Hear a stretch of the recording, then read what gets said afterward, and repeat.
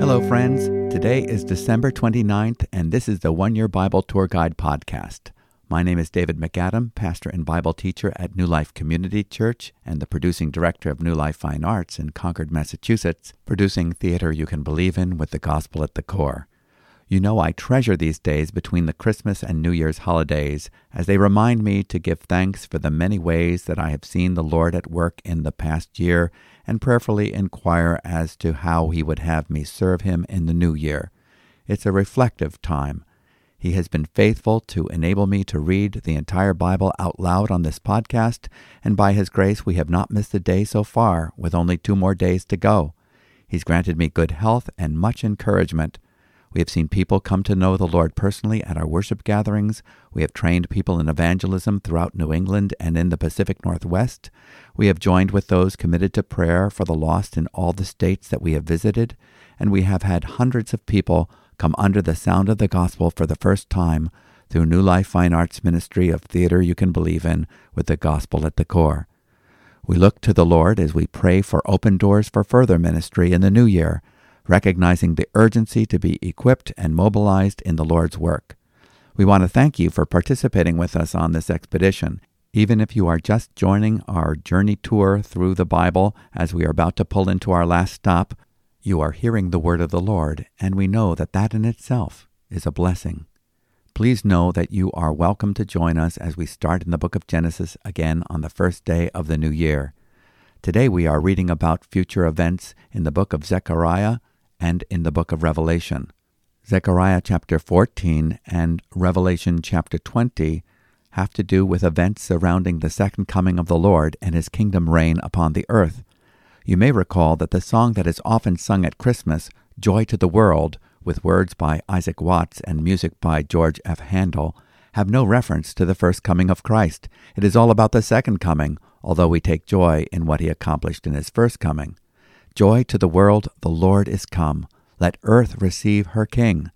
Let every heart prepare Him room, and heaven and nature sing.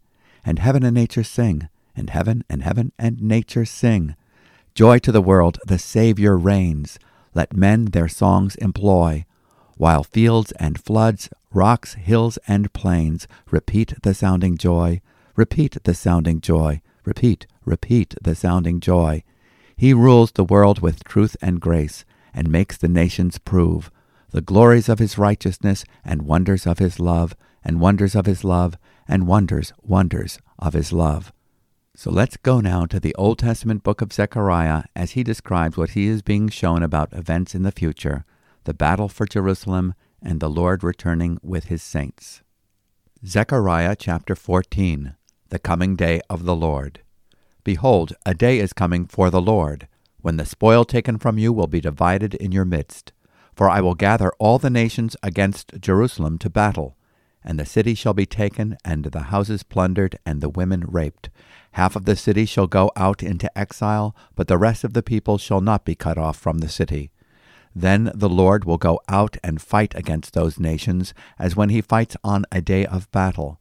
On that day His feet shall stand on the Mount of Olives that lies before Jerusalem on the east, and the Mount of Olives shall be split in two from east to west by a very wide valley, so that one half of the mount shall move northward, and the other half southward. And you shall flee to the valley of my mountains, for the valley of the mountains shall reach to Azal. And you shall flee as you fled from the earthquake in the days of Uzziah king of Judah. Then the Lord my God will come, and all the holy ones with Him. On that day there shall be no light, cold, or frost, and there shall be a unique day, which is known to the Lord, neither day nor night, but at evening time there shall be light. On that day living waters shall flow out from Jerusalem, half of them to the eastern sea, and half of them to the western sea. It shall continue in summer as in winter. And the Lord will be the king over all the earth. On that day the Lord will be one, and His name one. The whole land shall be turned into a plain from Geba to Rimmon, south of Jerusalem. But Jerusalem shall remain aloft on its site from the gate of Benjamin to the place of the former gate, to the corner gate, and from the tower of Hananel to the king's winepresses. And it shall be inhabited, for there shall never again be a decree of utter destruction. Jerusalem shall dwell in security. And this shall be the plague with which the Lord will strike all the peoples that wage war against Jerusalem. Their flesh will rot while they are still standing on their feet, their eyes will rot in their sockets, and their tongues will rot in their mouths. And on that day a great panic from the Lord shall fall on them, so that each will seize the hand of another, and the hand of the one will be raised against the hand of the other. Even Judah will fight at Jerusalem, and the wealth of all the surrounding nations shall be collected, gold, silver, and garments in great abundance. And a plague like this plague shall fall on the horses, the mules, the camels, the donkeys, and whatever beasts may be in those camps.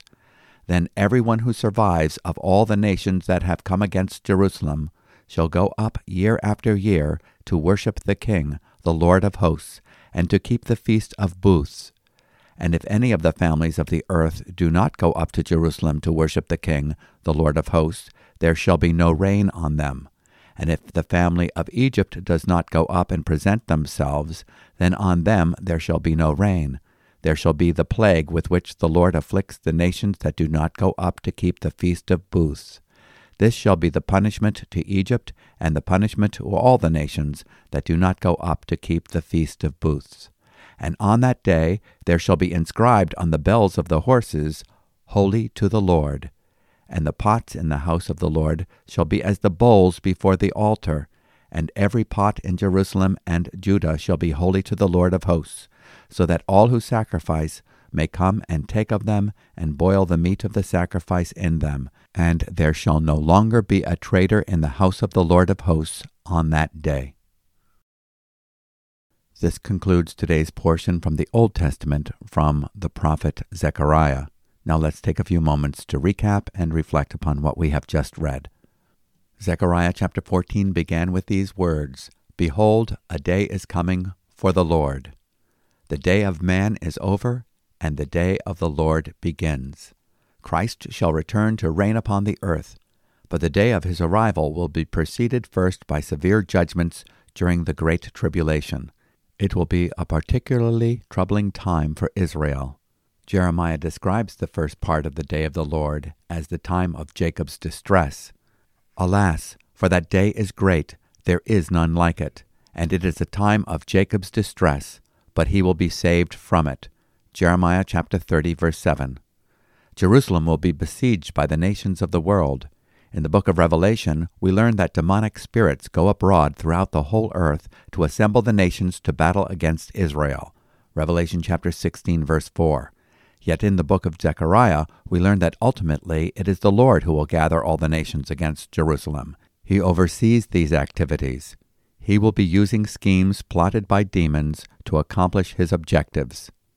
For I will gather all the nations against Jerusalem to battle, and the city will be captured, the houses plundered, the women ravished, and half of the city exiled, but the rest of the people will not be cut off from the city. Zechariah chapter 14, verse 2. Jerusalem at first will be captured. Israel will appear to be defeated.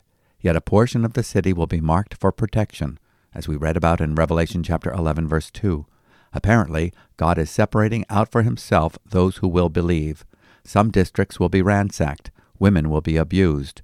Many Jews will die. Half of the city will go into exile, and the rest of the people shall not be cut off from the city. At a critical moment, God intervenes in the person of his Son. The Lord Jesus Christ descends from heaven to set his feet upon the Mount of Olives, fulfilling what was predicted by angels on the day of his ascension. Jesus arrives on the same mountain from which he departed, and in a similar manner. In Acts chapter 1, verses 10 and 11 we read, And as they were gazing intently into the sky while he was going, behold, 2 men in white clothing stood beside them. They also said, Men of Galilee, why do you stand looking into the sky? This Jesus, who has been taken up from you into heaven, will come in just the same way as you have watched him go into heaven. The event of Christ's return to the Mount of Olives is pictured in Zechariah chapter 14, verse 4. In that day his feet will stand on the Mount of Olives, which is in front of Jerusalem on the east, and the Mount of Olives will be split in its middle from east to west by a very large valley, so that half of the mountain will move toward the north and the other half toward the south. The earthquake described by Zechariah changes the topography of Israel so that water can flow from Jerusalem to both the western and eastern seas, that is, the Mediterranean and what was formerly the Dead Sea. The book of Ezekiel tells us how the Dead Sea becomes alive with fish and plant life, most likely because it will have an outlet, reducing its mineral content, in Ezekiel chapter 47. A valley is opened up through which the believing remnant can make their escape. This may be the valley of Jehoshaphat, referred to by Joel, where God will judge the Gentile nations, in Joel chapter 3, verse 2 and verse 12. The Lord will return in time to finish the battle. He is not alone. He is accompanied by all his holy ones, in Zechariah chapter 14, verse 5. This great entourage could possibly include angels, resurrected Old Testament saints, and the New Testament church. They will return with Christ as members of the armies of heaven, in Revelation chapter 19, verse 14. We know that when Christ returns, he will be returning with all his saints, 1 Thessalonians chapter 3, verse 13, Colossians chapter 3, verse 4. Other scriptures support the view that believers will return with Christ. When Christ, who is our life, is revealed, then you also will be revealed with him in glory, Colossians chapter 3, verse 4. Now may our God and Father himself and Jesus our Lord direct our way to you, and may the Lord cause you to increase and abound in love for one another and for all people, just as we also do for you, so that he may establish your hearts without blame in holiness before our God and Father at the coming of our Lord Jesus with all his saints. 1 Thessalonians chapter 3, verses 11 through 13. When the Lord intervenes for the last battle, there are unusual climate conditions on the earth due to the Lord's judgments. In Isaiah chapter 24, there will be no light, cold, or frost. At this time there is no day nor night. Perhaps it will be like northern Scandinavia in the summer, the land of the midnight sun. A fresh water supply will usher forth from the Temple Mount at Jerusalem that will consistently supply for the needs of God's people. Best of all, Christ will reign there as King. And the Lord will be King over all the earth. In that day the Lord will be the only one, and his name the only one. Zechariah chapter 14, verse 9. The ground between Geba and Rimmon will be leveled by an earthquake. The temple of the Lord will remain aloft on its site near the gate of Benjamin. After the judgments upon the nations, Jerusalem shall dwell in security. In verse 11. A plague of sudden death will strike people, causing instant rotting of the flesh while they stand on their feet. It will be something as quick and devastating as the nuclear bombs at Nagasaki and Hiroshima. There will be a similar plague sent upon the animals in Zechariah chapter 14, verse 15. In Zechariah chapter 14, verse 12, we read, Now this will be the plague with which the Lord will strike all the peoples who have gone to war against Jerusalem. Their flesh will rot while they stand on their feet, and their eyes will rot in their sockets, and their tongue will rot in their mouth. Panic and confusion will cause warriors to attack one another. When Christ is enthroned, he will rule with a rod of iron. Those who survive the tribulation enter the millennium and will be required to come to Jerusalem to celebrate the Feast of Tabernacles.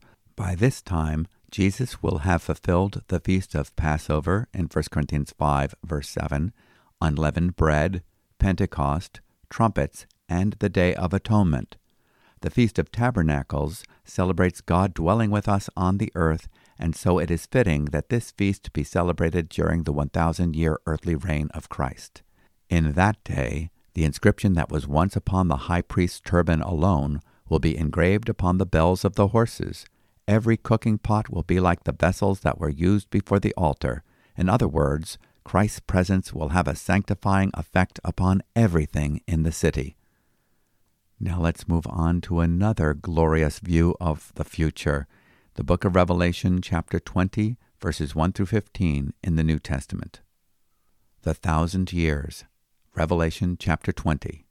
Then I saw an angel coming down from heaven, holding in his hand the key to the bottomless pit and a great chain.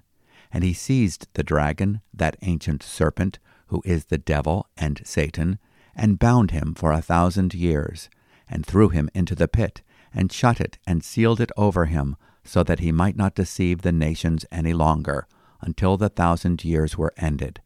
After that he must be released for a little while. Then I saw thrones, and seated on them were those to whom the authority to judge was committed. Also I saw the souls of those who had been beheaded for the testimony of Jesus and for the word of God, and those who had not worshipped the beast or its image, and had not received its mark on their foreheads or their hands. They came to life and reigned with Christ for 1,000 years. The rest of the dead did not come to life until the 1,000 years were ended. This is the first resurrection. Blessed and holy is the one who shares in the first resurrection. Over such the second death has no power, but they will be priests of God and of Christ, and they will reign with him for 1,000 years. The defeat of Satan.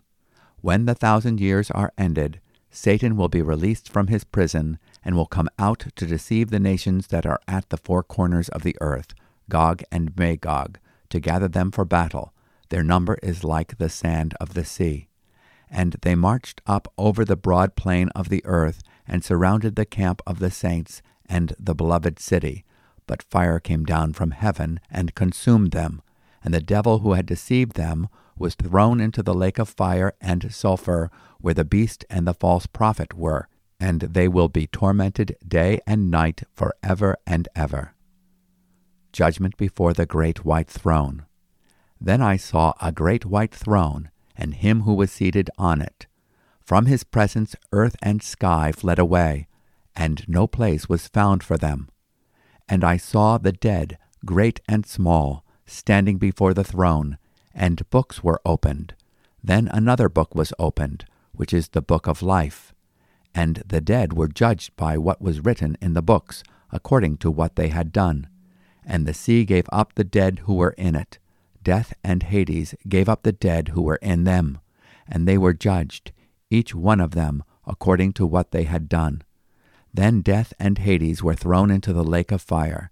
This is the second death, the lake of fire. And if anyone's name was not found written in the book of life, he was thrown into the lake of fire. And this concludes our reading from the New Testament, from the Revelation of Jesus Christ. The portion we read today in the book of Revelation describes the same period that we are reading about in the book of Zechariah, the millennial reign of Christ. The reign of Christ on the earth will be worldwide in Isaiah chapter 2, verse 2, and Isaiah chapter 9, verses 6 through 7. He will reign in righteousness in a peaceable kingdom. God will fulfill his promise to King David, and his descendant, the God-man Jesus Christ, will be on the throne forevermore. 2 Samuel chapter 7, verse 16, Jeremiah chapter 23, verses 5 and 6. He will serve as king, lawgiver, and judge. Isaiah chapter 33, verse 22. His word is law. The nations of the world will come to Jerusalem to worship. Chapter 20 begins with Satan being bound for 1,000 years. An angel comes down from heaven with a delegated authority to throw him in the pit so that he deceives the nations no longer.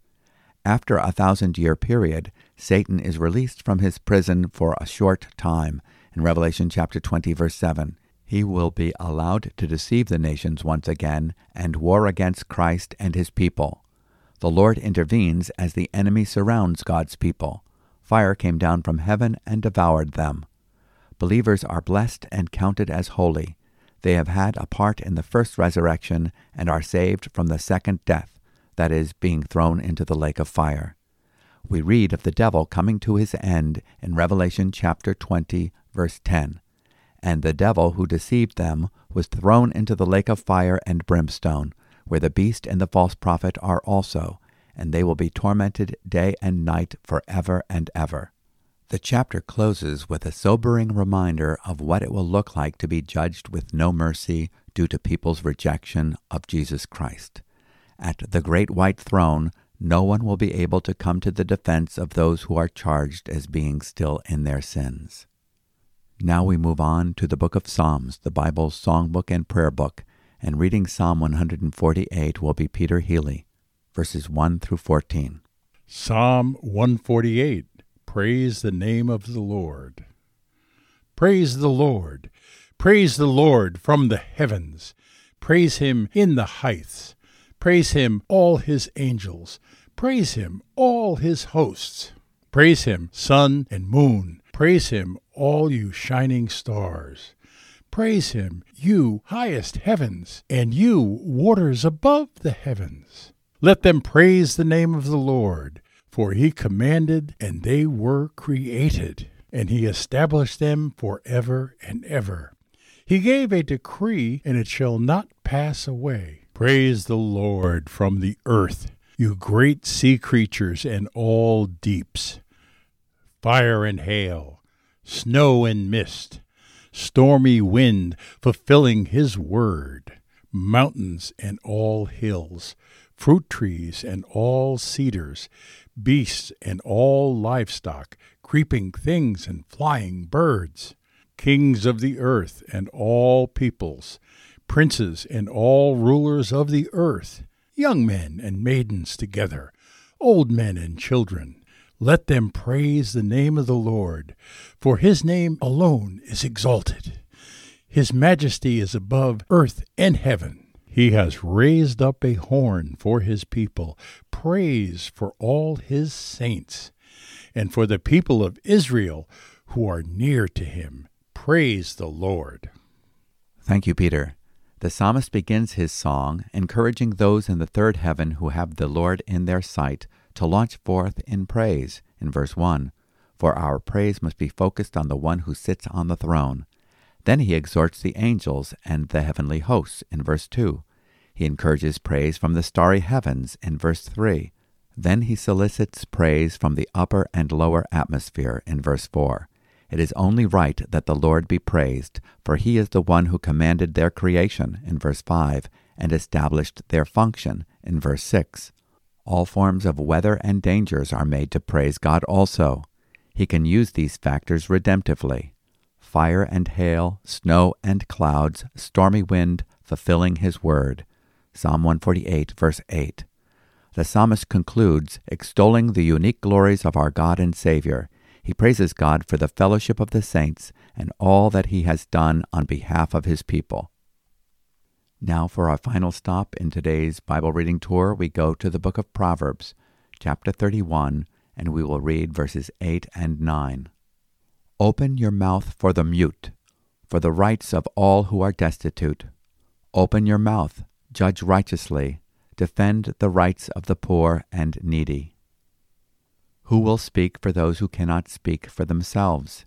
As Christians, we need to speak up for the unborn children in the womb, whose voices cannot be heard when their lives are in jeopardy. We must speak for the handicapped, or any who are marginalized in our society to the degree that their voices are not heard. Now let's pray in the light of what we have learned. Lord, you reign over all. May your kingdom come and your will be done on earth as it is in heaven. We long for your coming, Lord Jesus. Establish your throne in us today and ready us for your kingdom rule on earth in the future. We join the symphony of praise being sounded in the third heavens and throughout all creation. You are worthy. Thank you for giving us the second birth and saving us from the second death.